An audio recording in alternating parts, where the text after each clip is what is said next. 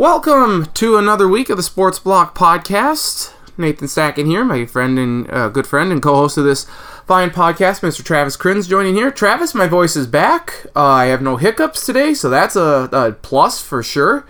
So how are you doing? Did you have hiccups? Well, yeah, the latter part of the podcast last week here, trying to make some picks and just damn hiccups all over the place. It was rough. It was awful. Do you prefer red grapes or green grapes? Red. Good. Well, that's the correct answer. They're very good. Very good. Before we get into a lot of stuff that's happening, mainly football, we'll touch on the baseball as we always do. But with this being the week, we are recording the podcast here on 9/11. So just to think back, 17 years ago this happened. I don't remember exactly where I was when I first heard it. I think I was in Mrs. Finger's English class or classic lit course in, I believe it was 8th grade. Yeah, it was 8th grade.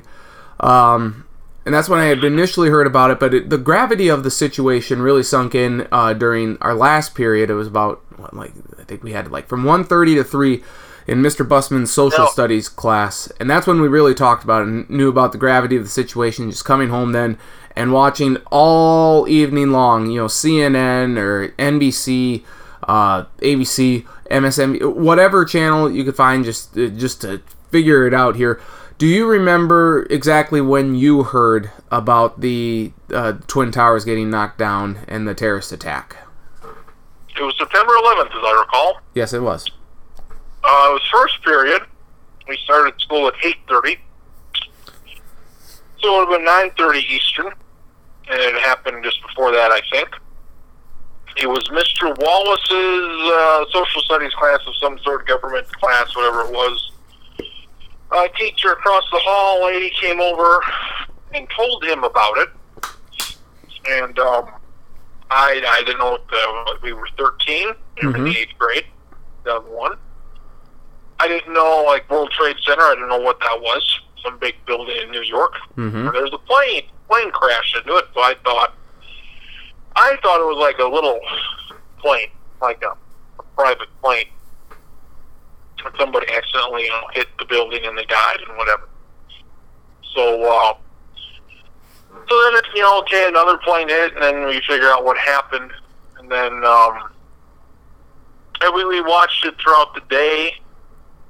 We watched it for the first couple of periods. I remember we were kind of watching it.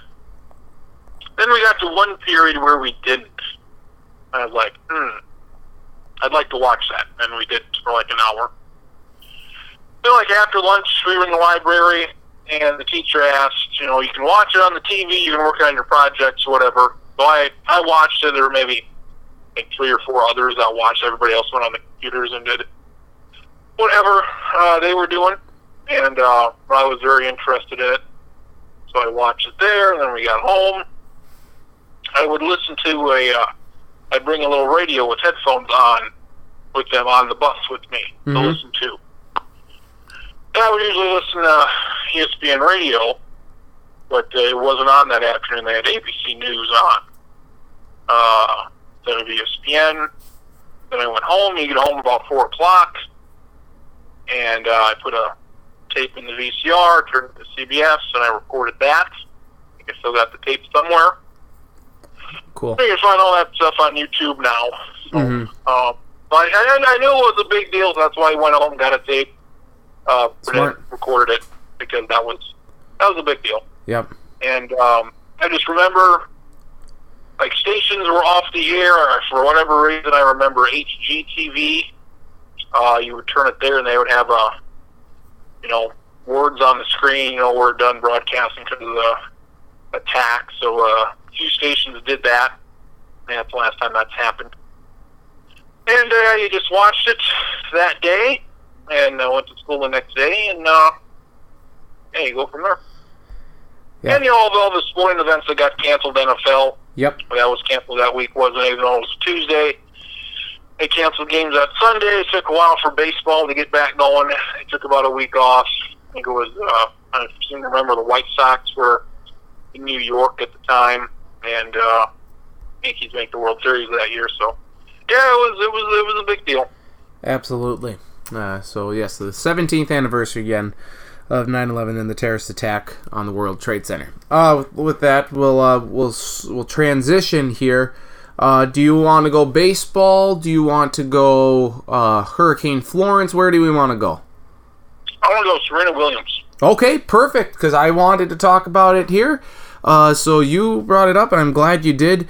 Serena Williams in the U.S. Open. By now, if you haven't heard or seen or anything, Serena Williams got into it with an umpire in the women's U.S. Open final on Saturday.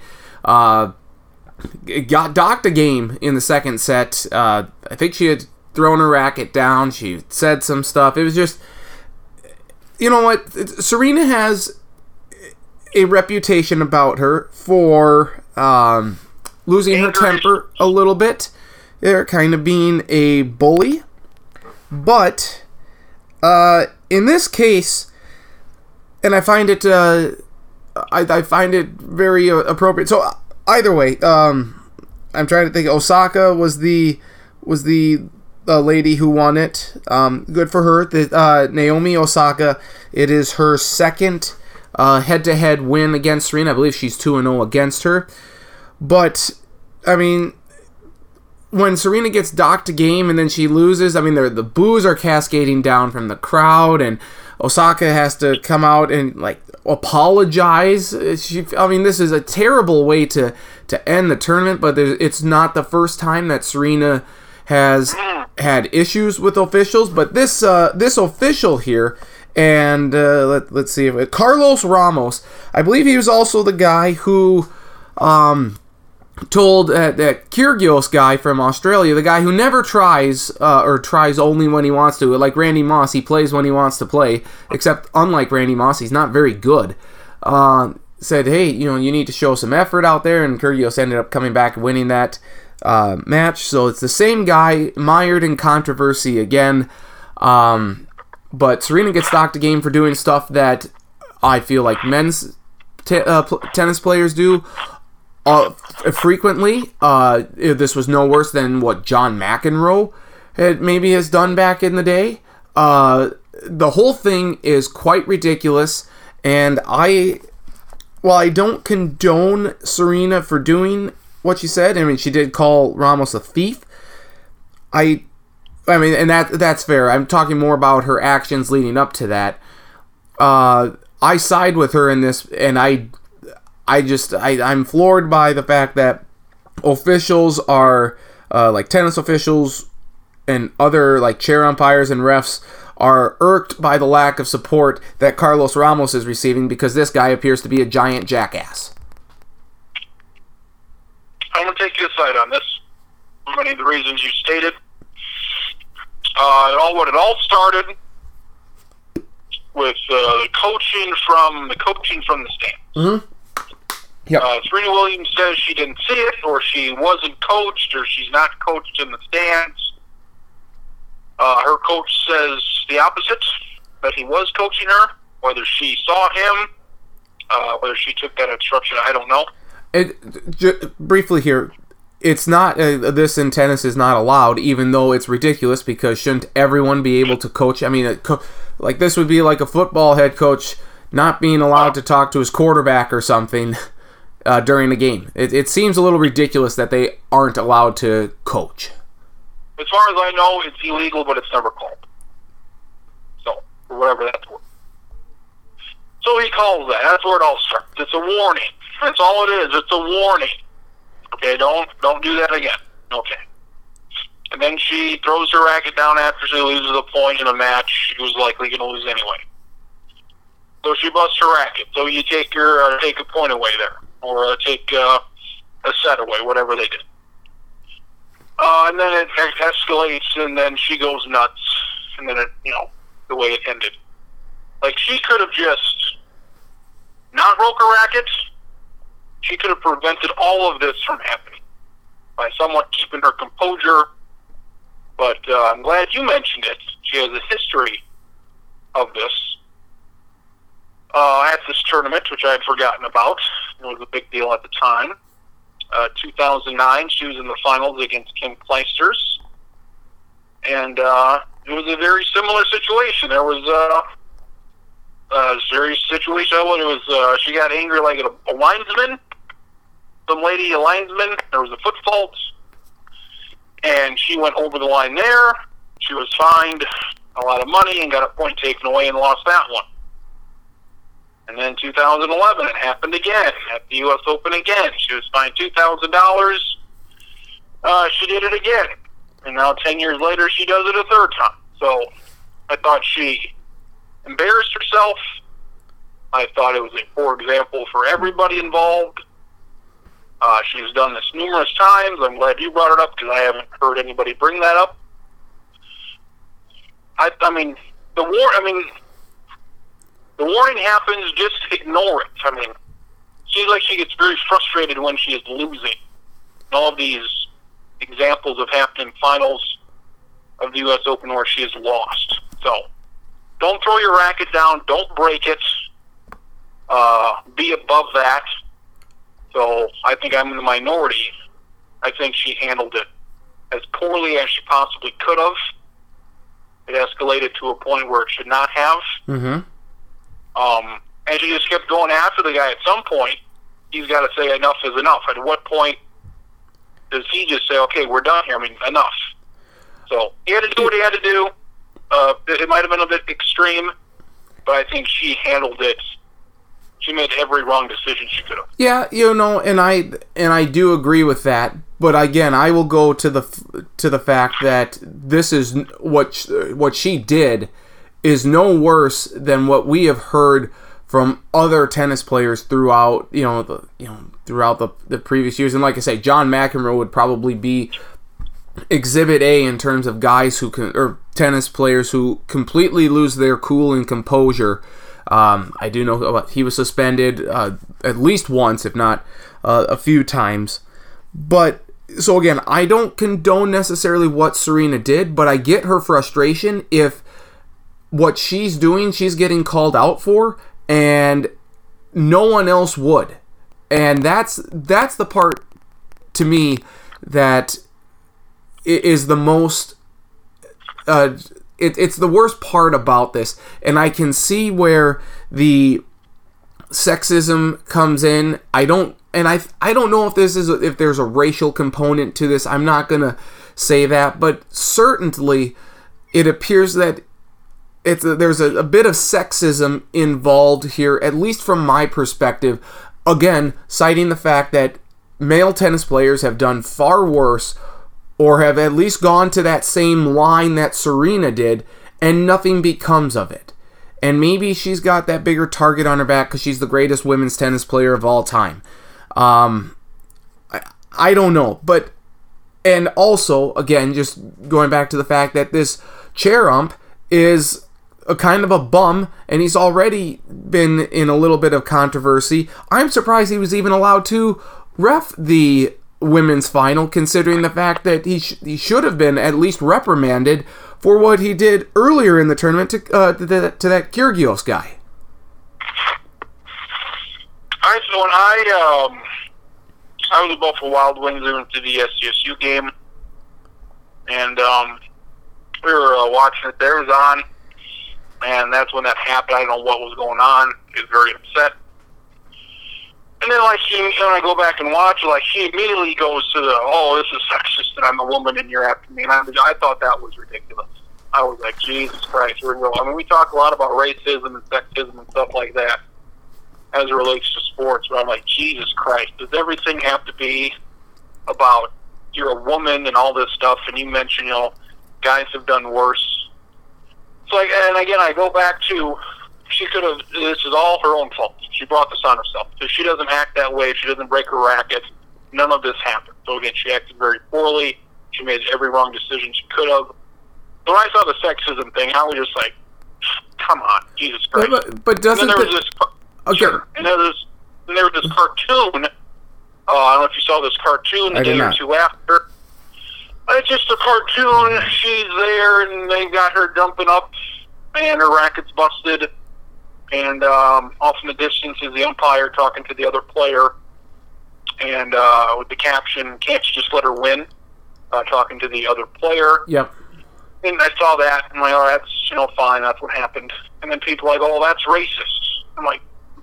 No, I wouldn't take it that way at all.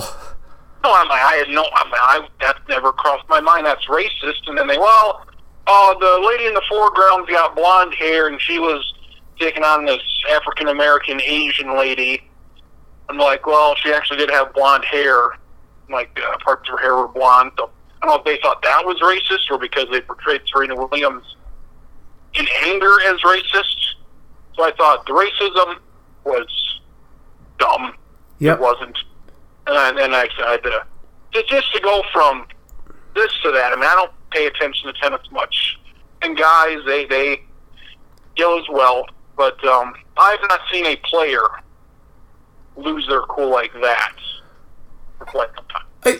Yeah. Again, I get it. I just think that the chair ump in this one either needs to have some thicker skin, because I'm sure he's been called worse, or, he just seems... This guy, this Carlos Ramos fella, again, he was already mired in controversy from earlier in the tournament. I think that you just don't do it. Obviously, you warn her. If you dock her a point, that's fine, I guess, but to dock her a game or a set for calling her a thief, that to me, it just means like, okay, guy, you need to just get the hell out of here. Don't dock her a game for that. Dock her a point or whatnot, and say, I don't know. I get it to a degree. This was some Mohammed guy that did the pep talk to the other guy. Who? So this is not the same guy. Oh, okay. It's not Carlos Ramos. It's Mohammed something. Left his umpire chair to talk to that Nick Kragos after he... Okay, my humblest apologies. I had thought... So I completely forget then the majority of what I said about the mired in controversy thing. But he has had, if you Google his name, he has had fights with other players, male and female. So he does have a history of that. So shouldn't he be chastised a little bit?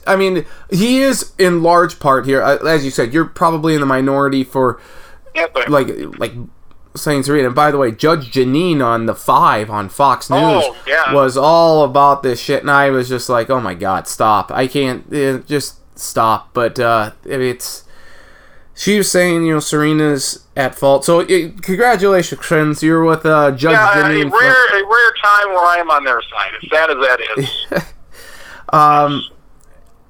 My question would then be, like, at what point does she have to do something? At what point, is just enough? Right. We had the warning, and then we had the racket. Then you're coming after me. Does he let it go on for another minute? Does he just let it go on until she stops? At what point? At some point, you got to say, all right, we're done here. Yep. And that's taking away points. That's the way it is. I get it. I totally understand that point. She had to have been... Well, obviously she was irked her and like she was upset anyway to begin with at this point. But something, and he must have kept egging her on to a degree, I have to imagine, provoking her, just poking the bear just a little bit, and unleashed, the fury was unleashed to the rest of the world.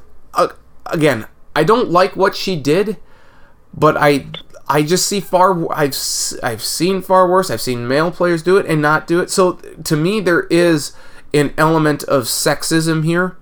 I don't know if I'm not trying to say like, oh, Serena's been treated differently ever since like her pregnancy and her near-death experience after giving birth to her child or whatnot. It seems to me like she's trying to. What's that?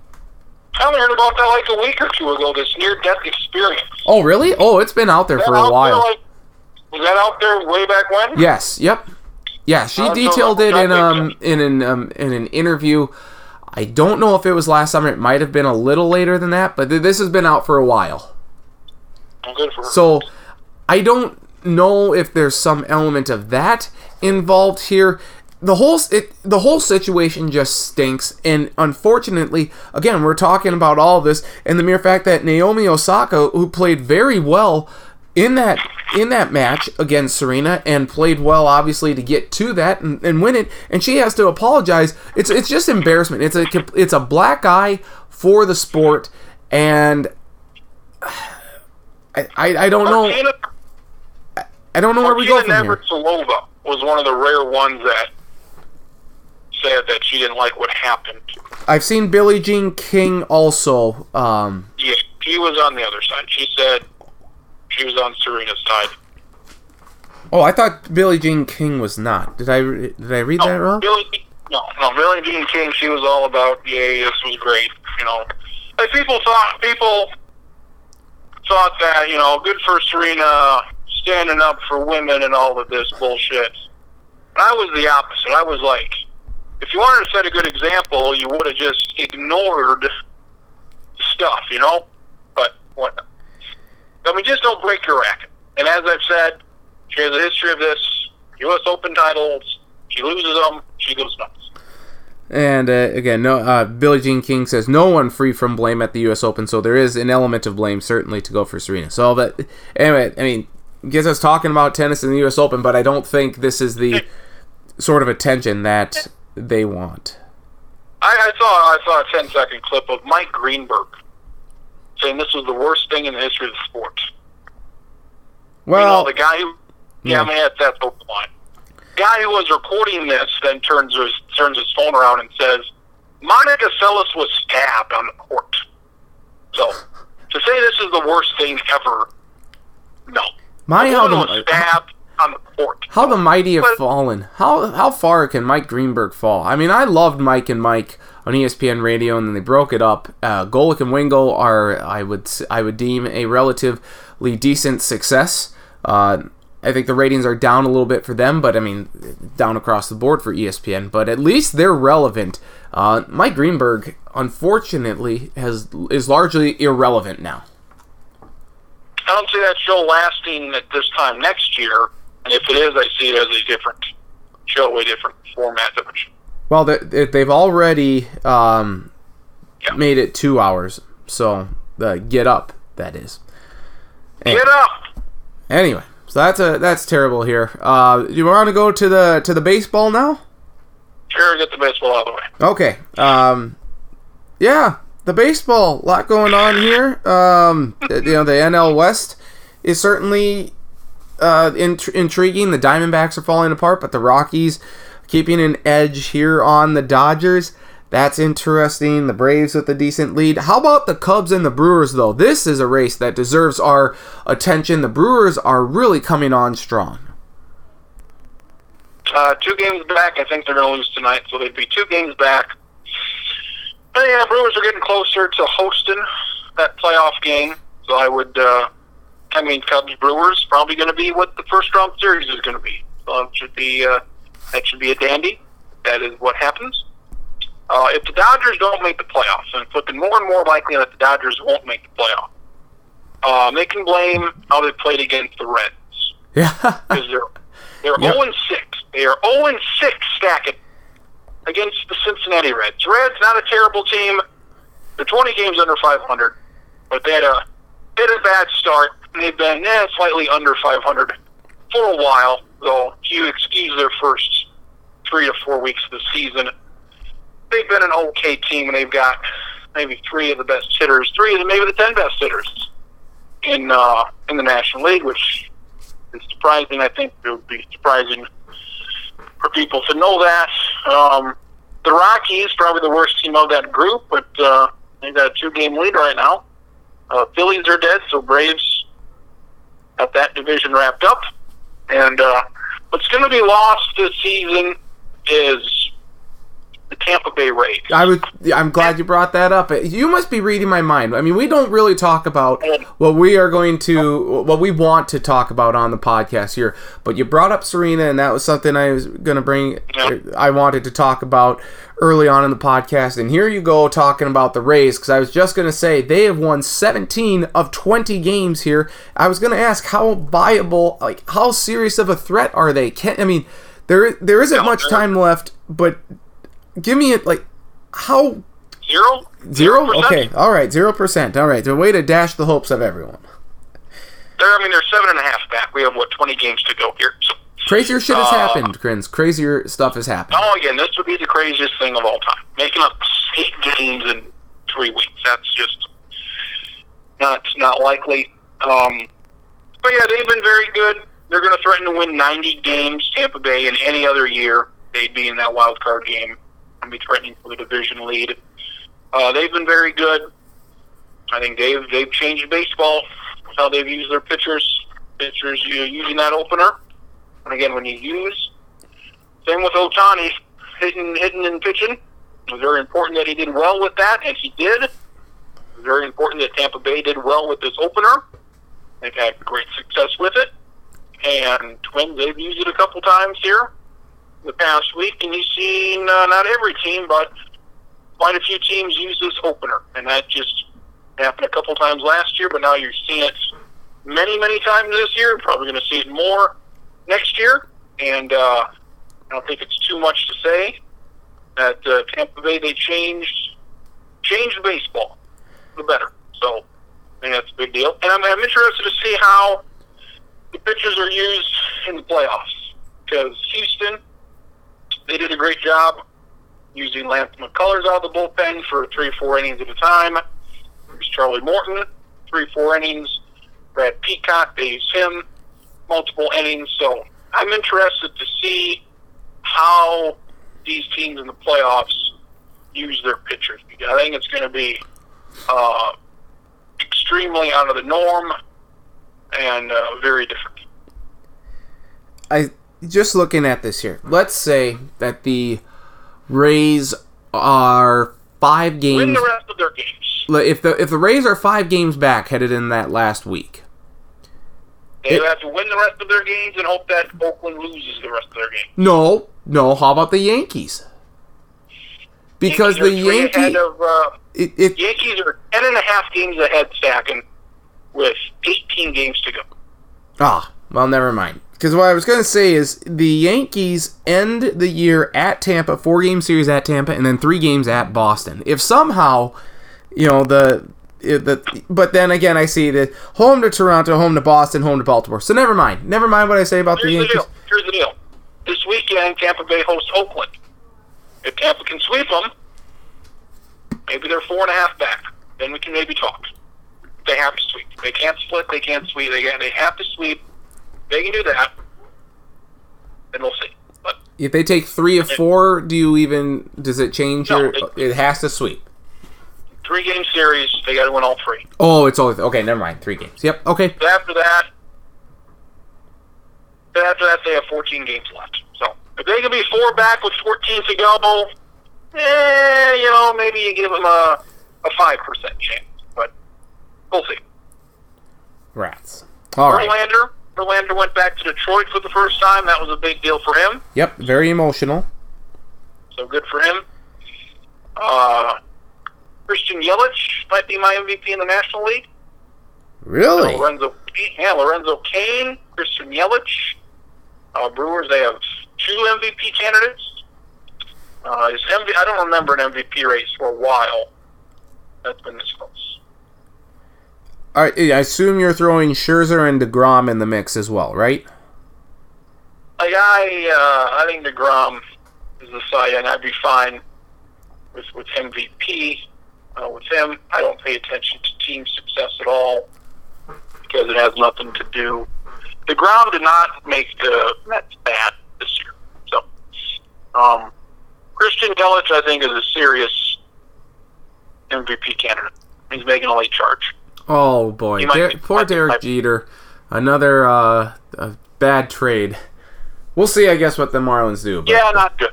not great. Lorenzo Cain and also Bryce Harper having the third best year he's ever had. So slow start, but he's picked it up. We'll be burning the hot stove throughout November and, of course, December, as we always do every year here, splitting wood with the DR wood chipper, or wood splitter. But do we, just looking into your crystal ball, do you foresee Bryce Harper staying in Washington or no? Probably not. And if I probably wouldn't want to stay. They've underachieved greatly. They're going to be lucky to finish over 500 this year. Braves and Philly should be good for a while. Yeah, I would not go back. And I'll think, still having the money, it's not going to be worth it. I just don't see it being worth it. He's still fairly young, but I'm not giving anybody 10 years, $300 million. It just has not worked out. Fair enough. Let's go to weather now. We'll get to the college football reaction to week 2 here. Do we want to do college football week 2 reaction now or get to the weather first? Weather. All right. Weather time. And last year, if you recall, I believe it was Hurricane Irma? Is that what it was? Sure. That wreaked havoc on college football. Miami was the main target there. That obviously a lot of games got canceled or postponed, had to get moved and whatnot. Also, that was Irma, right? Florida, then I went to Houston. Yep. So that was a big deal there. Like the Miami Dolphins and Tampa Bay Buccaneers had a bye week 1 and had to play 16 straight games. So that was unfortunate for them. But there's a big storm out there in the Atlantic right now. Hurricane Florence, currently a Category 4. The big one. The thought is that, it is going to continue to strengthen and eventually will probably make landfall around Wilmington. Wilmington, North Carolina appears to be the target city, or the biggest city within this, with the strike zone here. That Jerry West is not calling, I should say. Jerry West not calling the strike zone. Joe West. Joe West, goodness gracious. I can't even get that right. What a shit. Jerry West. Jerry just an NBA. God. Oh, my. Well, forget I said anything, folks. That's strike 2 for me today already. But anyway, that terrible joke aside, this is a pretty serious storm. It's probably going to be a Category 3 when it makes landfall. And several college football games are either postponed or canceled. West Virginia, North Carolina State, canceled. We got, what else do we got here? Virginia Tech, UNC, Central Florida, canceled. Virginia Tech and East Carolina, postponed. Whatever the hell that means. When are you gonna play it again? And then Norfolk State and Liberty, also postponed. That sucks because I had Liberty in our college football, pick 'em this week. So once again, Wake Forest is bumping up their home game Thursday night to 5:30 p.m. Virginia is moving its home game against Ohio from Charlottesville to Nashville, Tennessee, our favorite city. Let's see, anything else here? Duke, all weekend athletic home activities are canceled. The football team will still play at Baylor. Old Dominion traveling by bus from Norfolk, Virginia to Charlotte. The contest remains on schedule. Coastal Carolina playing Campbell on Wednesday, so you'll know by now if that happens. Robert Morris and James Madison shifted from Saturday to Thursday. Elon at William & Mary has been postponed. The rescheduling of the CAA football game may depend on FCS playoff scenarios. Tennessee at Hampton has been canceled, will not be rescheduled. Norfolk at Liberty moved to December 1st. If Norfolk State makes the playoffs, the game would be canceled, so hopefully that won't happen. And Charleston Southern at the Citadel has been postponed to November 29th. The game will only occur if both teams do not qualify for the FCS playoffs. I don't see that happening, but once again, we see Hurricane Mother Nature wreaking havoc on the college football season. The majority of these games should be moved elsewhere and played. It's Monday, it's Tuesday. The storm won't get there until late Thursday, early Friday. These games will be played on Saturday. Move them to another spot and play these games. This is what we said last year. We have a week heads up. We knew the storm was going to be here a week ago. Last weekend, we knew this storm was coming. Move these games to Florida. Move them to South Georgia. Nashville. Move them to be played in the spots that will not get hurricane winds. For Christ's sake, this is not hard and just a complete failure across the board. Yeah, it's... Listen, I mean, first and foremost, we want people to be safe because this is a dangerous storm.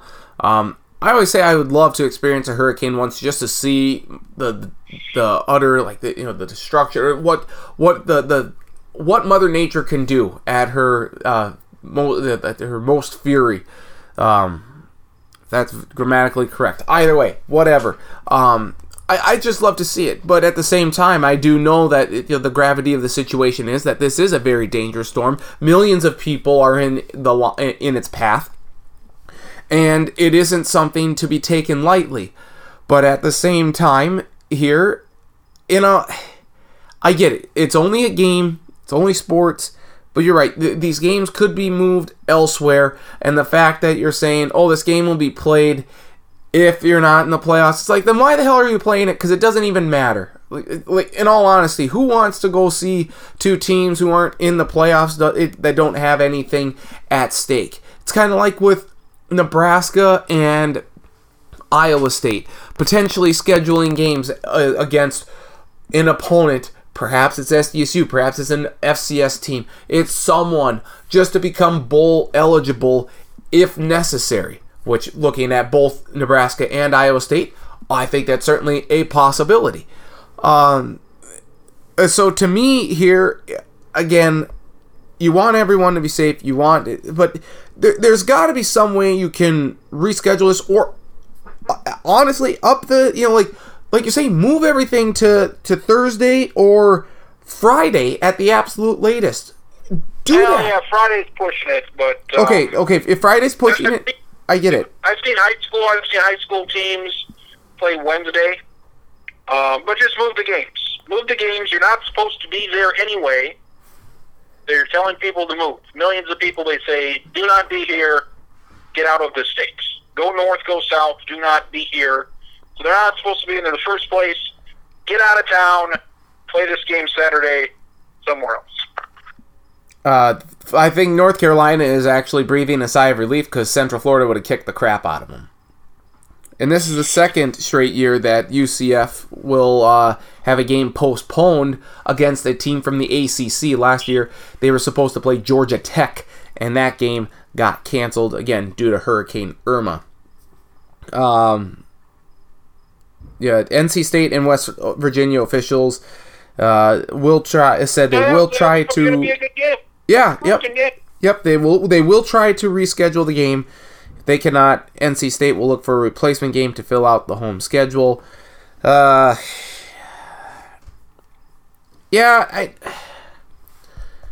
don't know. I mean, what if the storm were to somehow take a crazy path and just all of a sudden, a pressure system builds and it shifts out back into the Atlantic, and you do all these preparations for nothing.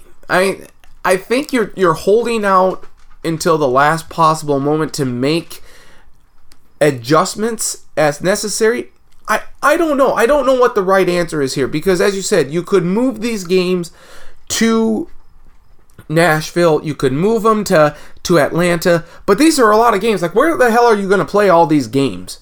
Are you just going to, is it going to be, is it going to be a doubleheader at Vanderbilt Stadium on Saturday? Is that how we want to build this? Is it going to be a doubleheader at Mercedes-Benz Superdome or not the Mercedes-Benz Stadium, but Mercedes-Benz Stadium or Georgia Tech Stadium? Is that how we want to build this? Is this how you would do this? Just find 2 or 3 cities and then have doubleheader football games? Just find a bunch of cities.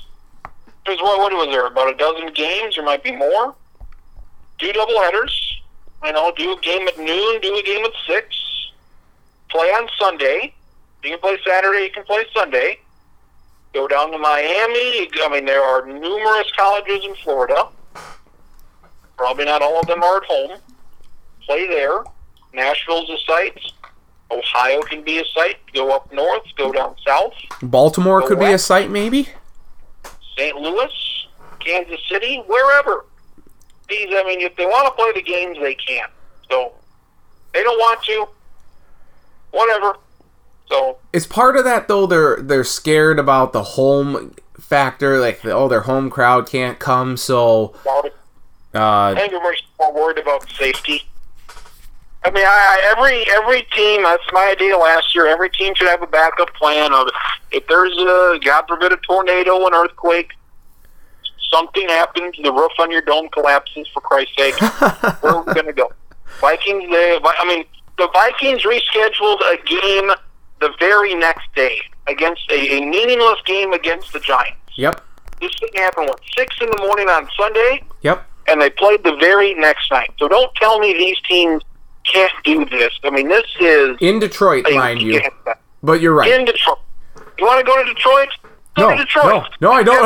I don't want to go to Detroit. Not at all. Neither does anybody else. So if they want these games to be played, they can. As far as safety, you're not supposed to be there anyway. But I'm sure a lot of people will stay. So I'm sure they may be worried about getting back into town. Houston had, the Astros had trouble last year. Yep. The Rangers wouldn't reschedule games and all this crap.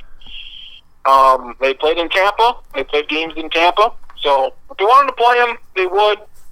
But they don't. So if they're concerned about safety, that's fine. But if SDSU had a problem, they would play in Vermilion. I would guess. That would be the most sensible thing to do. Here's what I think. Judging by the way this storm is going,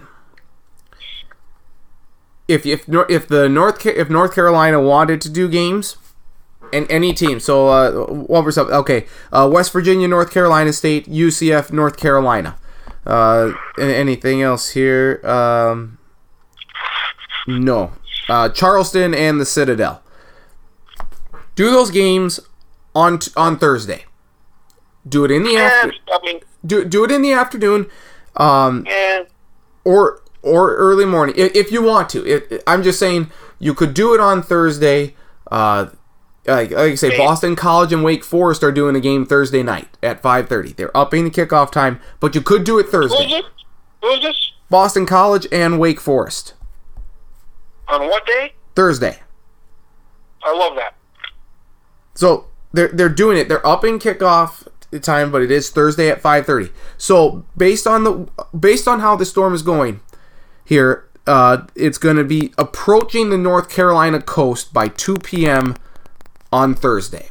So if it's approaching the coast, have your game start at 11 a.m. or noon, and North Carolina can do that. I would just move it. We don't have to worry about rain and wind and any of that. Just move the game. Would you still keep it on Saturday? But I'm saying if they really wanted to play it and they wanted to play in their home stadium, do it Thursday. It looks like, Virginia could play in Charlotte. Play in Charlotte, as close as you can get. Play in Charlotte, Thursday noon. That's inland quite a bit, so they should be fine until Thursday night or Friday. And then Virginia could, if they want to, play their games on Friday, because it won't hit Virginia until, the storm is supposed to hit the Florida coast. Not the Florida coast, the North Carolina coast, 2 p.m. on Friday is when they are believing it is roughly to make landfall. Yeah. So if it's hitting the North Carolina coast at 2 p.m. on Friday, all the Virginia games could be played at, again, noon on Friday, and you would be okay. That would be the worst case scenario if you want to get these games scheduled, and you're worried about safety. I'm saying you could do that. I'm not scheduling any games hours before it's supposed to hit. Well, Wake Forest is. Well, it's Thursday. I mean, Wake Forest. It's in where are they at? Winston-Salem? They're in Winston-Salem. That's northern parts. We're in Winston-Salem. Where are we? Yeah. Winston-Salem. I mean, that's quite a ways in. That's not a coastal town, so they should be fine. But then neither is Blacksburg. I mean, that's I guess what I'm saying here is that you could, if you wanted to play these home games, up it early enough where... Yeah, Thursday would be the last resort, but Winston-Salem's many miles in from the coast, so if you're inland enough, you can get in by Thursday before it hits landfall. Friday, that's fine, but yeah, I mean, they're cutting it close. But yeah, I would just move it. Ohio, Indianapolis has got a dome. That's fine. Chicago's got a stadium. Many stadiums, if you want to play, you could, but just batten down the hatches, I guess. Yeah, I get it that you want to move it, or like that you could play these games elsewhere if you wanted to. I totally get that. I just don't know feasibly. I mean, if moving these games, like how far do you want to move it? At what point are you saying like, well, this is just a little ridiculous? I just get together. I don't care about the crowd. I don't care if anybody goes to these games at all. Just play them, get them done. Raleigh, where North Carolina State is what do we say? That's about maybe 100 miles or so southeast of Winston-Salem. Does that matter a whole lot? Like, couldn't North Carolina State play this on Thursday as well? I would not schedule a game Thursday. But you're okay with Wake Forest. I assume they're inland enough. But again, Thursday, that's too soon for me. I don't know. Again, safety is of utmost importance. But there are some contingency plans I think that you could do, and to say, oh, we'll reschedule this if we either aren't in the playoffs, that just seems stupid. Figure it out beforehand. There are ways to make this work. None of these games appear to be of importance at all. Maybe West Virginia is a top 10 team, we'll see. But none of these games are really of importance for anybody. Well, for Central Florida, it might be. Florida? No, Central Florida. Oh, yeah, Central Florida, they go undefeated. But were they playing some bullshit school? No, they're playing UNC. So, yeah, I guess a bullshit school. Well, yeah, like I said, a bullshit school. I mean, Central Florida probably win that game. I mean, again, go somewhere else. It's not tough. All right. Speaking, though, of college football, last week, our friend David Schottenkirk said South Carolina was going to beat Georgia. Not to call him out, but Georgia kicked the shit out of them. It was not good. I had said that Georgia was going to win this game, and I had them for the longest time in the college football playoff, but I was a little scared of games like South Carolina, and I think Georgia answered a lot of questions, or if there were any questions, that they are in fact the team to beat in the SEC East, and they are the prohibitive favorites, and not only that, but they are a legit threat to make the college football playoff once again. Yeah, South Carolina winning the division based on this game, and Georgia pretty much wrapped up that division with this win. There's no other team really that's a threat whatsoever to Georgia. 5 teams, I guess. Alabama, Clemson, Georgia, Ohio State, Oklahoma. The same 5 teams that have been there for the last 5 years, it seems like. Those appear to be 5 best teams by a good margin over everybody else. Those 5 teams. Yeah. Nope, absolutely. There's a very clear cut Yes. after that. Anything else? Stanford beat USC. USC scored 3 points. So that's wonderful. Clemson, Texas A&M was a thriller. Clemson hangs on to beat A&M, but A&M looks like they have a team that's going to be competing here. If not this year, next year, I think you can say watch out for A&M. They got some good wide receivers.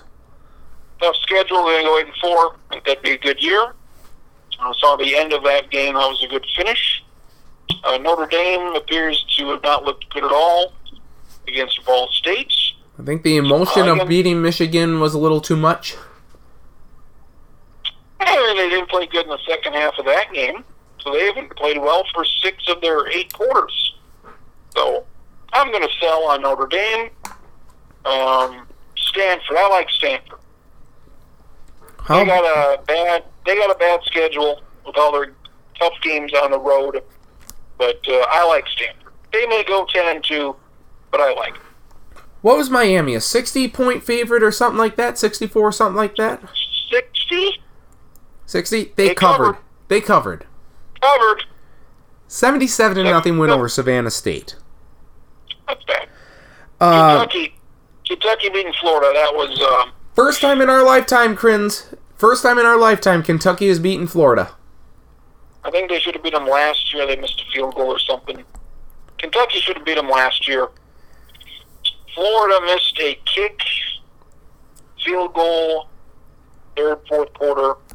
It looked like it went over the upright, and it looked good, but they called it no good. Can't they review that? They didn't. I don't know if you can. It was a deal where if it was the uprights were 10 feet longer or higher, it would have probably hit the upright. Then who knows what happens. But that was a unfortunate call for Florida. Florida's quarterback is Felipe Franks, and he sucks. I think they had like a 2-point conversion or something late in this. There's a guy wide open on his right. I swear to God, he looked right at him. He didn't even throw it. We're watching this game, and he sucks. Terrible. Again, hopefully with Dan Mullen, he'll turn that around, I think. But sure as hell won't be this year. Because Florida's offense, once again, just atrocious. Let's see. Before I get to what the Fighting Herm Edwards have done, South Dakota State has a receiver. Cade Brown. His name, Cade Johnson. Cade Johnson. What the hell is my problem tonight? It's your normal name mix-up. Cade Johnson. Yes, Cade Johnson. He's very good. He will be the next great receiver. So he's great. Is he going to have a better chance to get drafted than Jake Wenicky? Well, Wenicky didn't get drafted, so he can't have any worse chance. Well, okay, right. Does he... No. Are the odds of him getting drafted, if at all, better than Jake Wenicky's? He's 5'10", he's pretty fast. He's from Papillion, Nebraska. Charlie said his dad went to Nebraska. He was just really good. He had 4 touchdowns. Had his school record. He didn't get drafted, I don't think. I mean, first game he's ever played, he's a sophomore. First game he's ever started had an impact. So they've got a bunch of 5'10", 180-pound receivers. They appear to be good. The quarterback appears to be very good. So I don't think they're going to lose much. I was surprised to see them third in the FCS poll. Like, what? They're besides NDSU, I mean, it's SDSU. James Madison. And them, yeah, those two. That's not great. But other than that, then it's SDSU. And I mean, anything less than 8-2 would be bad. North Dakota State, they have them coming off a bye in 2 weeks. And then they got at Northern Iowa. Would be the only other game I'd be worried about. I don't know if they're at Illinois State. But 9-1 you would like, minimum 8-2. That for Southern Illinois, that is it Staub, their quarterback? I'll believe you. Was he a guy? Just what he did against Ole Miss there. I don't know if you were following this game, but I had Ole Miss. I had picked Ole Miss as my SEC team here this last week. It's Straub. He was just dynamic. He made a lot of points. He has 4 touchdowns, 2 interceptions. I mean, Southern Illinois is leading this game in the third quarter. And then eventually Ole Miss pulled away, routed them 76-41. But Southern Illinois, awfully good. They impressed the hell out of me in that loss to Ole Miss, so they might say something here in the Missouri Valley Conference. A couple other things here to look at from last week. Arizona, I don't know what the hell is going on with Khalil Tate and Kevin Sumlin and company, but I know we thought they'd all be better, or a lot of us thought they would be better this year in competing for the Pac-12 South crown, and they still could, but through 2 weeks, yowza, does not look very good thus far. Offense looks bad. Who did they lose to last week? Houston. Houston blew the doors off. Yeah, not even close. No, I was surprised. I mean, the week before, that was the bad loss. I watched a little of that first game against BYU, and they said that they want to make Khalil Tate more of a pocket passer. Dumb. Okay, well, he's very good at running the football. You should probably have him do that because he's very good at that. But they really shook him up. Let's see here. Anything else? Oh, yeah. The Fighting Herm Edwards, they beat Michigan State. So Arizona State appears to be a little bit better than we thought. Khalil Tate, 7 rushes for 8 yards. Not good. At Houston. Oh, and speaking of bad beginnings here, let's stay in the Pac-12 South. Chip Kelly, I'm sure he'll be able to turn things around at UCLA, and once he gets his guys in and really installs his system. But they have looked terrible through the first 2 weeks. Yeah, they might not make a bowl game.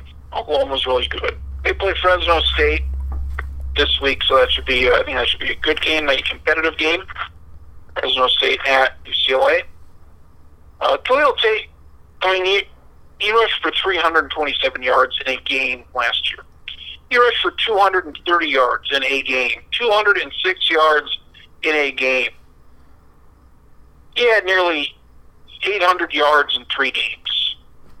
7 carries for 8 yards. He should have at least 15 carries in every game. What a poor mismanagement of an outstanding player. And then you got Arizona State. I put it this way. It was like 6-3 in the third quarter. Yeah. Real barn burner. To me, yeah, I likened it to that game looked about as appealing as humping a bunch of dry needles, is what it appeared to me. Are you sure you weren't watching the Ravens-Bills game on Sunday? Oh, my guy just tore it up to me. He tore it up. Oh, well, let's calm down here on the Josh Allen hype train. I have said it before, and it's met with mostly silence.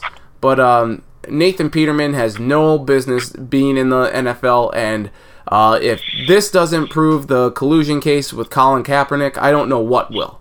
I don't know how he is not on the Bills. It is. He has played in 2 games. Well, he has started 2 games. Apparently, he got, I don't know if he started, but he got the win in the Blizzard game last year against the Colts. Oh, screw him. He has started 2 games voluntarily. Nobody was hurt. They had another quarterback they could have started. He apparently had a great preseason. Or didn't have to trade. They didn't have to trade him. Or to trade Tyrod Taylor. They didn't have to trade Tyrod Taylor in the offseason. It appears he didn't play well, but they got the tie. People are saying 0-16 for the Bills. I mean, that's extreme. I don't see him winning more than like 3 games, though. With this quarterback situation, a very small sample size, and Peterman may be the worst ever. Yeah. I mean, you look at, very tiny sample size, but as far as anybody who's played more than a game or 3 or 4, I mean, he is the worst. He is. No doubt about it at all. Week 3 for college football here. That's the games that will be played that won't get hit by weather at all. Oh, by the way, kudos to Kansas for winning their first road game out of they snap a 40-some game road losing streak? It's been almost 10 years. So, congrats to Kansas. They beat Central Michigan. They beat the hell out of them 31-7. They host Rutgers this week. That will be a most enjoyable game. By the way, the Buffs, Traxler's Buffaloes, beat Charlie's Cornhuskers. So I imagine the Google chat on Sunday was a little contentious. We didn't even mention the game, believe it or not. Oh, well, I'll make sure to bring it up this week. You do that. Let's see though. No, Vandy, Notre Dame. That's no. LSU, Auburn, Boise State, Oklahoma State, and the big one, the granddaddy of them all. Is that right? Ohio State and TCU. That's at 7 p.m. on ABC, 7 p.m. Central Time. But like I say, LSU at Auburn. That's 2:30 p.m. Central Time on CBS. That should be good. And Boise State at Oklahoma State, 2:30 p.m. Central Time on ESPN. That will be awesome. I hope Boise State can pull out the win there. I think they will. USC Texas should be entertaining. I don't know how good it's going to be, but it should be entertaining. And then, sadly, I don't get CBS Sports Network, but we have ranked Arizona State at San Diego State. Ooh, good. Yeah. Is there a local watering hole or a restaurant you can watch this game at? Can you go to Applebee's? Will Applebee's stay open that late? It's at 9:30. I don't care enough about this game to go somewhere and watch it. Okay. I'll just put it Washington at Utah. Something to keep an eye on there. Well, Applebee's put the squirt on ice for Travis here. Sure. Oklahoma and Iowa State. Iowa State scored 3 points. Stunned the world, beating Oklahoma last year. So. I don't think that's going to happen. Kyler Murray and company are going to run all over them, and it's not because I have Oklahoma in our pick'em for this week. Any other college football notes? Florida State looks like shit. Yep. They almost lost to Stanford.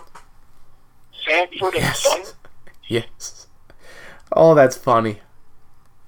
They're at Syracuse this week. Florida State's a 3-point favorite. If they can't beat Syracuse, I don't know what we're doing here. They're in trouble. They will be scheduling the Citadel or someone to try and get bowl eligible like they did last year with Delaware State. So, again, to hell with you, Florida State. To hell with you, Duke and Baylor. Yep. USF and Illinois. Hope Central Florida wipes the floor. South Florida. Yes, USF. Kill them. Minnesota, I saw the fourth quarter of Minnesota-Fresno State. That was fun to watch. Gophers had a very exciting win. Antoine Winfield Jr., man, he's very good. Pull that out of their crevices. So they got Miami this week. They should beat Miami 3-0. Good start for the Gophers. Good start for them. Now we go. I'll just touch briefly because you said last week during our NFL preview that you were going to watch Vikings games and you would try and avoid all other games at all costs. Yes. Did you in fact succeed with that week one? I saw 0 seconds of live football besides Vikings 49ers. All right. Week one was 86. Do you have any thoughts on any of the other games? Aaron Rodgers is great. It appears that was a fun little deal. Jets did the same the other night, so that was something. Saints, Bucks scored a lot of points. They did. Most points all time in an opening game. Is that right? Of a season. Yep. They combined 88 points. Fantasy team did well. They projected me to have 90-some points stacking. I had more than 90 points. So, I don't know what they're doing. I don't know where they get their projections from, but they suck. They do. So let's and Aaron Rodgers, he's a bad man. For him to be able to throw that pass that accurately, that far to Geronimo Allison on one leg, it's unbelievable. No one else can do what Aaron Rodgers does. Do you think he will play this Sunday against the Vikings? And Oh, should he, then, is the next question that I have. Because if this injury is somewhat severe, and it appears it is because he can't put any pressure on his leg, wouldn't resting be okay, be the smarter route to go than trying to be the hero and beat your division rival Vikings? Maybe you save up and be healthy for that game, Thanksgiving weekend, Sunday Night Football, NBC at US Bank Stadium. Because if there's a chance you might be injured and get knocked out for the rest of the year. And if I'm Mike Zimmer and Aaron Rodgers is playing, I blitz the living daylights out of him at least 40 to 50% of the plays. And you know what? If he beats you, he beats you. But he has no mobility, so go in there and just kick the crap out of him. The Vikings are the best defense in football, so that's not great for Green Bay. I would say false after last week. Jacksonville has the best defense. Jacksonville, you say? Jacksonville. Do you think Jacksonville would be able to stop George freaking Kittle? And not just once, but do you think if a team would run the same play 3 times in a row against the Jaguars defense, that they would complete 3 passes for 60 or 70 yards or whatever the hell they did? Would they let the tight end or the fullback streak down the sideline like the Vikings did on Sunday? It was pathetic. Absolutely pathetic. To be determined. Okay. Well, what did Jacksonville do? They beat the Giants 20-15 outside of a 68-yard run by Saquon Barkley, which was a pretty remarkable run. The Jaguars defense pretty much held the Giants offense in check. Miles Jack had a 32-yard pick six. Jaguars, legit. They will beat New England this week. I picked the Texans to beat New England last week. It didn't happen. Jaguars will beat the Patriots this week. Book it. I like the Vikings. I like their defense a whole hell of a lot. I do too. If it's a serious injury, no need to play. But Sean Kaiser, that's bad. That's bad. I don't know why you trade a terrible quarterback for a worse quarterback, but they did. So have fun with that. So there's that. That's super fun. Here's what I say in that San Francisco game. Yep. I was begging. I was begging San Francisco. 3rd and 1, run the ball. 1st and goal from the 2, whatever. I dare you. Run the ball. I fucking dare you. If it's 4th and inches from the 1, go ahead. Run the ball. They're not scoring. I'm so confident in the Vikings that 1st and goal from the 1. You wanna run the ball? Be my fucking guest. That's what I say. You know what? I don't disagree with that. Alfred Morris had a big fumble down in there. So here's the deal. I was at the game. I agree. The Viking defense stopped the run for the most part. Forcing that fumble inside the 5 was absolutely huge, because I believe that came on the heels of Dalvin Cook's fumble, which I don't know about you. I will not place a whole lot of blame on Cook for that, because that's one of the better runs that we've seen from a Vikings running back in quite some time. For him to be able to squirt through that pocket, break 5 or 6 tackles, yes, you need to hang on to the ball, but that was a magnificent run. Good run, then he screwed it up at the end. Yep. So that aside, go ahead.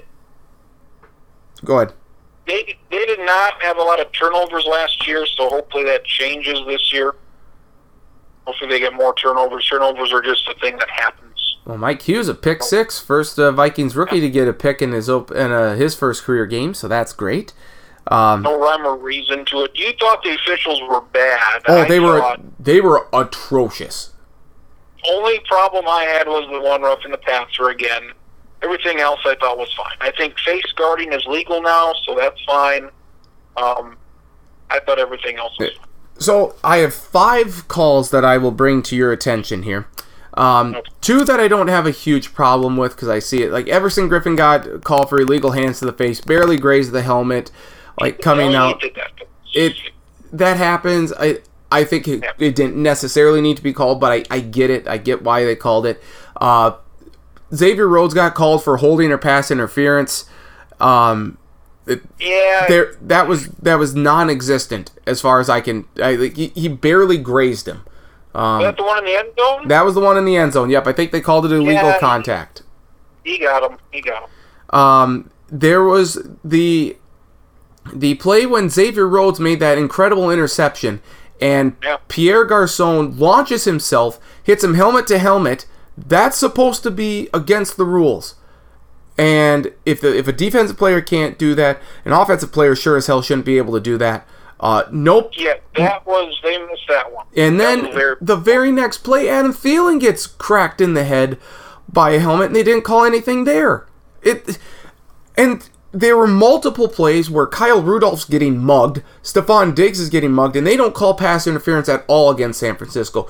Go back, look, I don't know, I can't remember for sure. I bet the Vikings got called for, 7 or 8 penalties? Did San Francisco get called for 3, maybe 4? I mean, the inconsistency is atrocious. And I hate the whole, placing full weight on a quarterback. Grow the hell up, NFL. You know what? Defensive linemen have every right to try and hit the quarterback as long as it's within the relative sequence. How do you determine the full weight of a defensive lineman? Just shut the hell up with this. This is dumb. This is dumb, NFL. Thanks a lot for I don't even know what to say anymore. It's ridiculous. Vikings did win this game. They did, but they gave the 49ers every opportunity that they could to win this game. What happened? Defense, that's what happened. Again, but the defense didn't do... They forced 4 turnovers. They picked Garoppolo off 3 times. They were lucky to get that fumble inside the 5. By the way, I think Harrison Smith is on pace for 16 interceptions, 16 sacks, 16 forced fumbles, and 16 fumble recoveries. So he's headed for an MVP year with those numbers. He's absolutely phenomenal. He saved that game for the Vikings in the 4th quarter and in the 2nd quarter there with that forced fumble. Kirk Cousins in the Vikings offense, largely unimpressed. The 2 touchdowns that Kirk Cousins threw, though, the one to Stephon Diggs was a thing of beauty, as was the play, the touchdown pass to Kyle Rudolph. Those are touchdowns. Those are throws that Case Keenum did not make last year. But overall, did you go back and watch the game? No, I didn't. But I mean, I saw a bunch of replays. That's what they were talking about going down the field. 2 touchdowns, finishing in the red zone. That's our big thing. You get in the red zone, score a touchdown. Yep. First half was good. Second half for the offense was not good. With Tolman Thomas offside, that was ridiculous. The dumbest person in the stadium by far. If I'm a defensive lineman, I stand up. I don't even give myself a chance. I stand up and say, go down to 1, do whatever you're going to do. But then if they do that, then Kirk Cousins is going to sneak it for a first down. Well, no. Then go right ahead. Because that's terrible. So the Vikings do get the win, but if they play like this against Green Bay on Sunday, they lose. And I'm already saying that the winner of this game, again, assuming Aaron Rodgers is healthy for the full season, the winner of this game, it wins the NFC North. I'm already declaring it. Kind of like Georgia, South Carolina, the winner of that game is going to win the SEC East. The winner of this game wins the NFC North. 4 turnovers, that was impressive. I thought the defense played very well, considering the 1 touchdown pass, that was luck. I don't call it lucky, but the 1 touchdown they gave up was an extraordinary play. I don't know if you could tell from the telecast, but to me, Garoppolo does not have. He just kind of lobs it up there. He doesn't have a lot of zip on his passes, and there are a couple times he got away with several throws there, like the one that Sendejo caught out of bounds. That shouldn't have even been a pass that he had an opportunity to get. That was not good. When he floats that pass up there that Dante Pettis catches for a touchdown, that's great for placement, but I mean, he just lobbed it up there Fortunately, his guy came down with it, but I'm not thoroughly impressed by that pass. So, overall, the 49ers, again, somehow George Kittle did his thing, or Kittle, unbelievable. The Vikings, I'm hopeful that Trey Waynes is not out a significant period of time. And certainly the defense... What happened to 3 Waynes? Leg injury. God damn it, 3 Waynes, what the hell? So, I think... hopefully he's okay. But I think the defense needs to play better overall. But we'll see. At least they're 1-0, and a big game against Green Bay this week. Some of the turnovers were great. Yes. Yep, 4 turnovers. And Mike Hughes is going to be a star. A great draft pick. Yep. They do well-drafted guys. Yep. They do, apart from first-round wide receivers. See Troy Williamson and Laquan Treadwell. And Cordero Patterson. But good. I think they're the best team in football. So I have the Rams. Yeah, play the Rams. Sure. Eagles just have the defense do better for Christ's sake. Mm-hmm. Saints at home. Yeah, I'll play the Saints at New England. That should be fun. Schedule's a lot less tough than I maybe thought it was. Just kind of looking at it. 11, 12 wins, I would say, would be minimum. Yep. Maybe lose to the Eagles. Maybe lose to the Packers once. Maybe you lose to New England. Maybe you lose at the Rams. Other than that, you shouldn't lose any other game. Agreed. Yeah, I have 12-4. I have them losing to the Rams and the Eagles back-to-back weeks, and then the Seahawks and the Patriots, or the Patriots and the Seahawks. So yeah, Seahawks are bad. They are. I just, if there's ever a game that the Vikings choose to lose, it would be them. How'd my guy Frank do? My guy Frank do anything with the damn? He looked decent in the first half. He ran for a touchdown. The offense was okay. Second half, he had to play the rest of the game, and then shit. Yeah, second half not great. It's almost like the Bears played not to lose rather than play to win. That was not good. And Aaron Rodgers throws 3 touchdowns in the fourth quarter for the first time in his career, and the Packers win. To me, the Bears, just terrible defense there. Kyle Fuller had a pick in his hands. Should have had it. It would have ended the game. He dropped it. And then 2 plays later, I said immediately after it happened, the Bears just lost this game. Sure enough, Randall Cobb, 70-yard, or 64 yards, whatever. Terrible over pursuit by the Bears safeties. I don't know how you let Randall Cobb get through there, but yeah, not good. Not good, Chicago. Not good. We'll see what happens with the Lions coach. But it may not be a good idea to hire a New England assistant as your head coach. You know what? You are the second person to say that on that I've heard here in the last couple of days. Obviously since Monday. I heard Stephen A. Smith on Tuesday say not to hire any Bill Belichick assistants because they just they aren't good.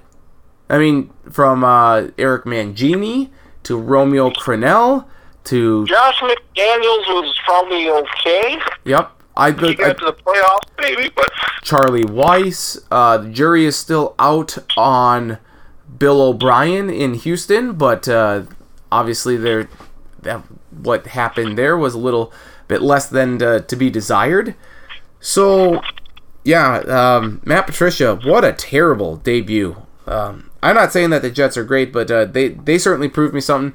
Washington certainly showed me something this week. Adrian Peterson had a very good game.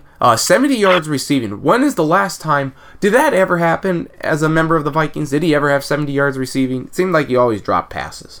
Probably his first game he ever played. That's about it. So, there we go.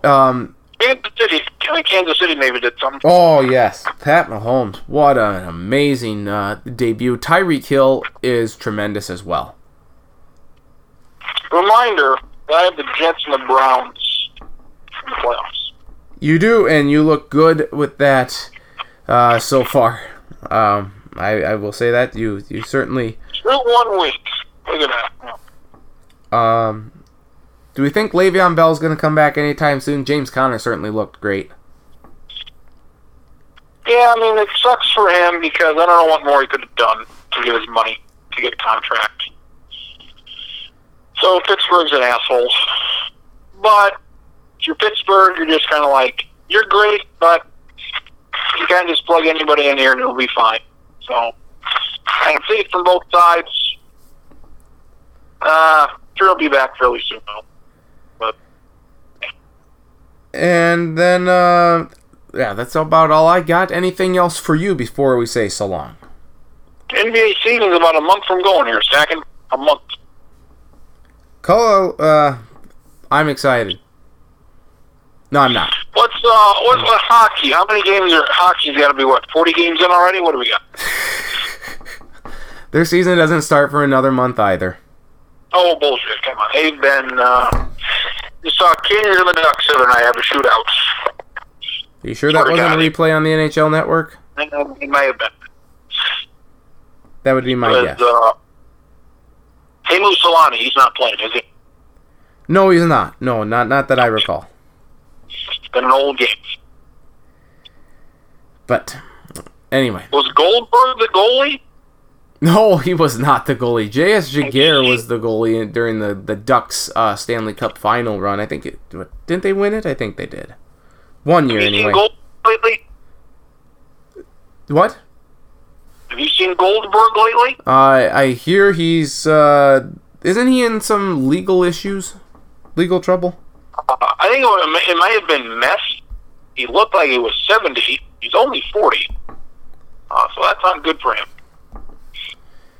Let's pull up the old Google machine here and type in Mr. Goldberg.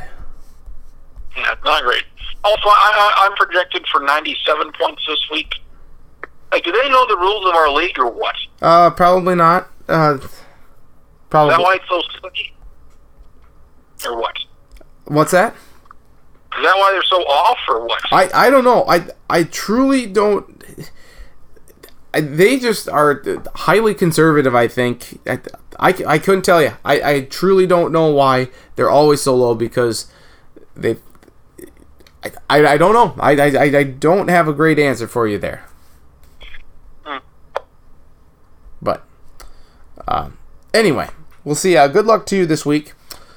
And we will talk to you next week. And good luck to Frank and all of his kids. And we'll see you later. All right. Enjoy. Stay safe in the storm. Stay safe from Florence. It'll be windy as hell here the next day. It was windy today. It was 10 degrees warmer than it should have been. It was 88 degrees. It wasn't terrible out. We had winds of 30 miles an hour, so that's what we got going on. We were warm as well up in Fargo. 60s are coming, though, next week, so that's great news. That's fun times. Absolutely. Twins are ahead of the Yankees 10-1. Joe Mauer hit a grand slam, so mark that on your calendar. Oh, my gosh. The grand slam for Joe Mauer, one of the 5 home runs he's hit this year. Does he even have 5? Right. I probably got 6. Very good. Check out the old stack, and he's got 6 home runs. Look at him go. Awesome. Good for him. 143 in his career. Tremendous. Tremendous for Joe Mauer. One of the best hitters of all time. Yep. All right. Very good. Thank you, my friend. All right, we'll see you later. We'll read this new Trump book, and then we'll talk it over next week. All right, that sounds good. Full book report, please. All right, we'll see you. Preferably op-ed anonymous. We will do that. All right, thanks, Grins. All right, we'll see you. Travis Grins joining us here, Sports Block Podcast. Always appreciate his time and unique perspective, as always. So we obviously differ on the Serena Williams aspect of it. Again, I don't condone what she did, but I do find the chair, Carlos Ramos here, at fault as well. I think he provoked some actions from Serena, so not a good situation overall. But it is what it is, and of course, stay safe to all of the residents in the Southeast. If any of you listen to this podcast, I doubt you do. You've never heard of the Sports Block Podcast. You don't even know it's available on iTunes. by searching the Sports Block. But if you do listen to it, please be safe. This is a very dangerous storm, Hurricane Florence, that is about to barrel down on the coastline and North Carolina and Virginia. I know I have a cousin out there in Norfolk, so certainly hope that all is okay. Let's wrap up this week's edition of the Sports Block podcast, though, with a look back at what happened week 1 in the NFL, make some early predictions for week 2. Picks in week 1 were not great. We will start, though, Thursday night with the defending Super Bowl champions, Philadelphia Eagles, Atlanta Falcons. The Falcons' offense appears to be stuck in the same spot that they were last year. They were terrible last year in the red zone. They just couldn't get a lot of points. Julio Jones and Matty Ice couldn't really hook up a lot. They hooked up in this game, 9 catches, 166 yards. It took another Philly special for the Eagles' offense to really get going. The Falcons scored, 9 points in 5 red zone trips? That's not great. But again, a Philly special with Nelson Aguilar completing a pass to Nick Foles to really help get things going for the Philadelphia Eagles. They used 2 Jay Ajayi touchdowns and hung on to beat the Falcons 18-12. The Falcons had a chance. 4 downs, first and goal at the 10, and could not get the job done. Again, deja vu all over again. Sunday then, Dolphins-Titans played the longest game in NFL history, 7 hours, 8 minutes, but that's because of 2 massively long rain delays. One a little over 2 hours, one just about 2 hours. And 13 points scored in the first 3 quarters combined, 34 in the fourth quarter. That includes 2 kickoff returns for touchdowns. Delaney Walker for the Titans. This was a devastating loss for the Titans, in part because they lost the game, but also they lost tight end Delaney Walker to a fractured ankle. He's done for the year. Marcus Mariota has an elbow injury. Taylor Lewan, a concussion. So Titans come out of Miami, the walking wounded. As mentioned, the Vikings beat the 49ers 24-16. Travis is very impressed by the Vikings defense. I was not, for the most part. Yes, it was great that they got forced 4 turnovers. I would like to see a little bit more pressure, but Daniil Hunter played very well. Everson Griffin was good. Sheldon Richardson looks like he's a good signing, a good get. But got to stop the tight end. Got to figure that out. And the offense needs to finish drives.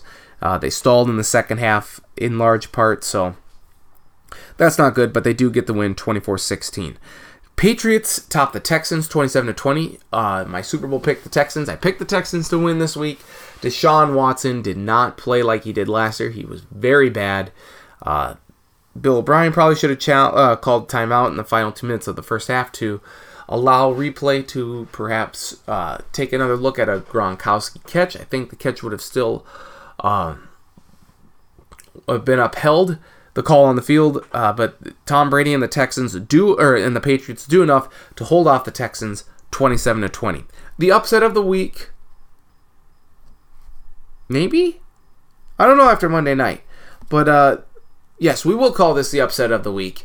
It is the Tampa Bay Buccaneers. Ryan Fitzpatrick steamrolled the Saints defense, 417 yards through the air passing, 4 touchdowns passing, 1 rushing. The Bucs win 48-40 over the Saints. The Saints tried to rally late. Alvin Kamara had a huge day rushing. He had 3 total touchdowns. He was phenomenal, but Ryan Fitzpatrick and Mike Evans, don't know what else we could say about him. Just utterly fantastic. Jaguars topped the Giants 20-15.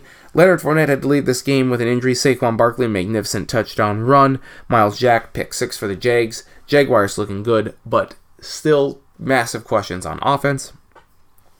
The Bengals beat the Colts 34-23. There was an ejection in this one for one of the Bengals defenders hitting Andrew Luck late or in the head.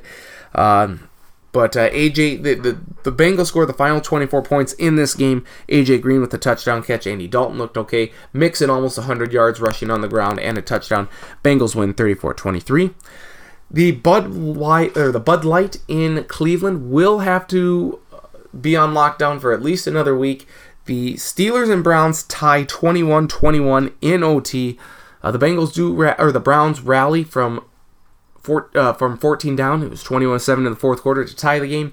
They had a chance to win it at the end of overtime. A 43-yard field goal, though, missed badly. It appeared to be blocked by J.J. Watt. T.J. Watt. Anyway, one of the Watt brothers blocked the kick there. So the Steelers eke out a 21-21 win despite Ben Roethlisberger throwing 4 interceptions. James Conner filling in for Le'Veon Bell, over 100 yards rushing and 2 touchdowns. So a star is being born in Pittsburgh at the running back position, not named Le'Veon Bell. The Bills are the most embarrassing team in the NFL. They are the worst team in the NFL. Nathan Peterman has no business being a quarterback.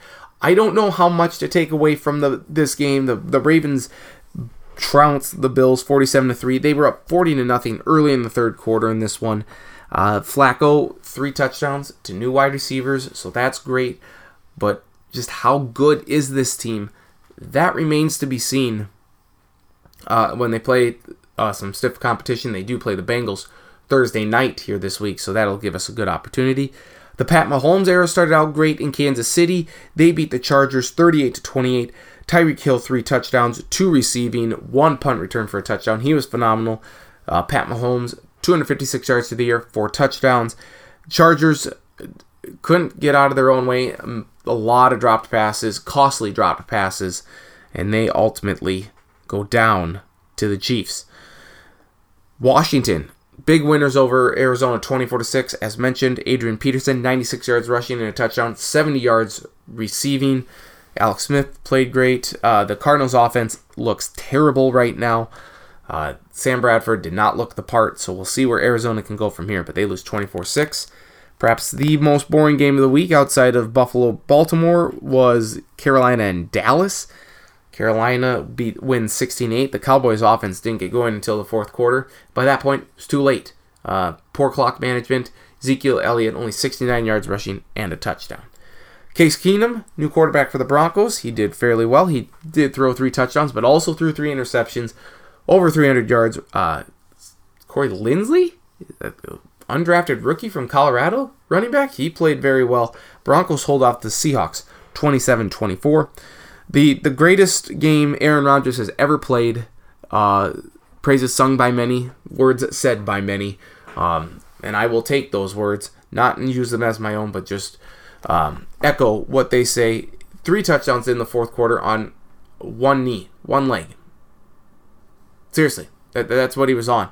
Packers win 24-23 over the Bears, who, again, Kyle Fuller could have ended this game for the Bears. He could have picked off Aaron Rodgers, but he dropped it. It was right in his hands.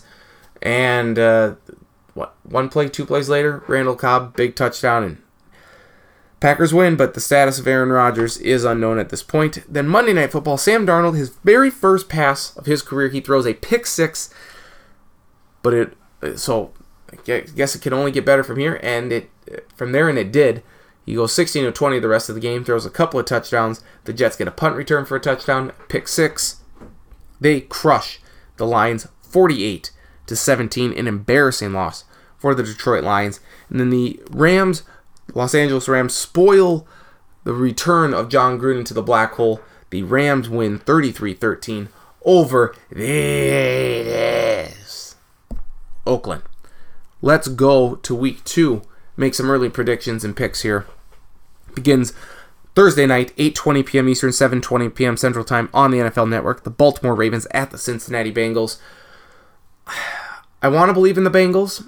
I don't know if I believe in the Ravens, but the Ravens seem to have the Bengals number in Cincinnati, at least as of late. They had last year anyway. Probably want to exact revenge for getting knocked out of the playoffs by the Bengals last year. The Bengals can beat them in Baltimore again if they want. I'll lean towards the Ravens here in this one. A low-scoring affair. Carolina at Atlanta, 1 p.m. Eastern, noon Central Time on Fox. Panthers, in that win, it was a costly win because Greg Olsen is going to be out for an extended period of time, their tight end, with a broken foot.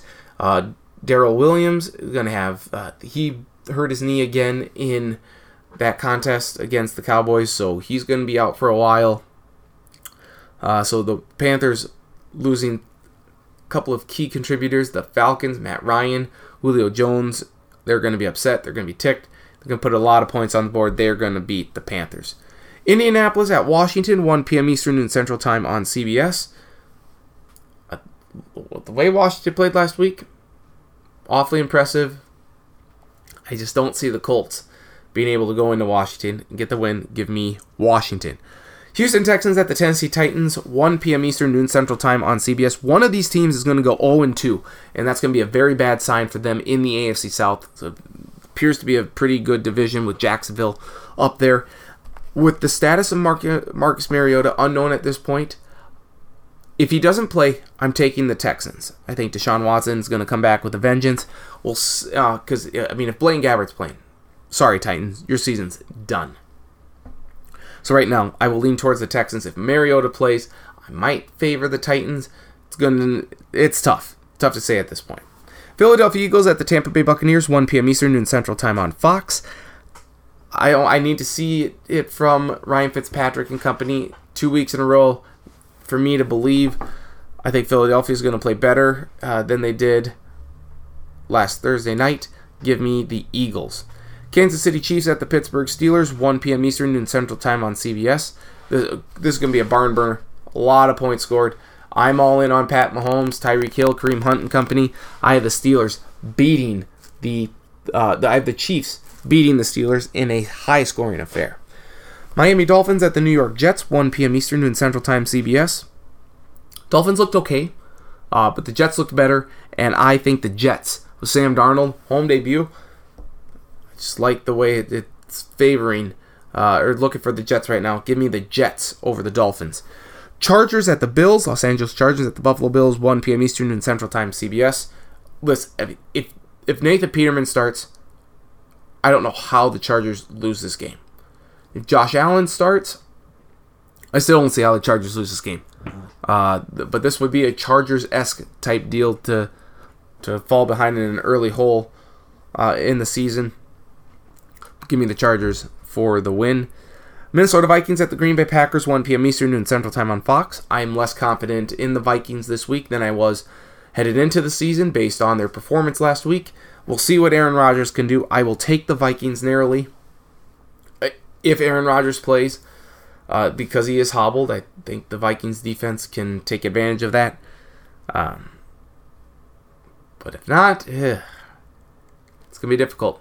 Deshaun Kaiser plays. Vikings roll the pack. The Browns against the Saints. Both teams looking for their first win. Browns with that tie, the Saints with that embarrassing loss. I think, unfortunately for the Browns, the Saints are going to come in focus this week, and you're going to run into a buzzsaw. Give me the Saints over the Browns. Lions at the 49ers, 4:05 p.m. Eastern, 3:05 p.m. Central Time on Fox. With how bad the Lions looked last week, give me Jimmy Garoppolo to have a bounce-back week. I'm taking the 49ers all day. This one, Arizona Cardinals at the Los Angeles Rams, 4:05 p.m. Eastern, 3:05 p.m. Central Time on Fox.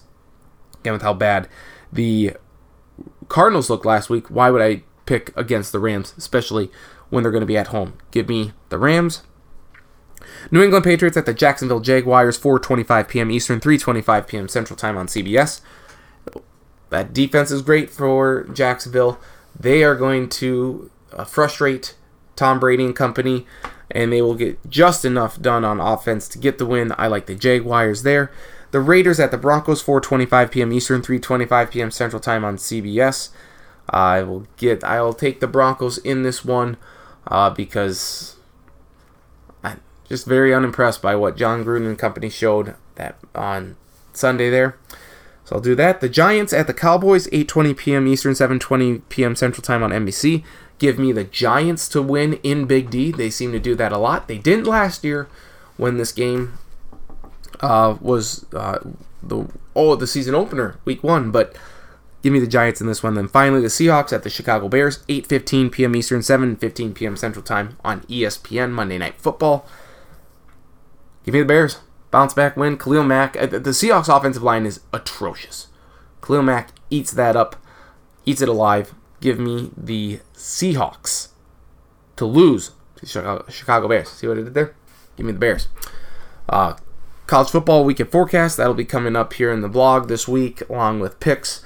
You can find out all the picks for this week in the stackattack.sportsblog.com. That'll be on Friday.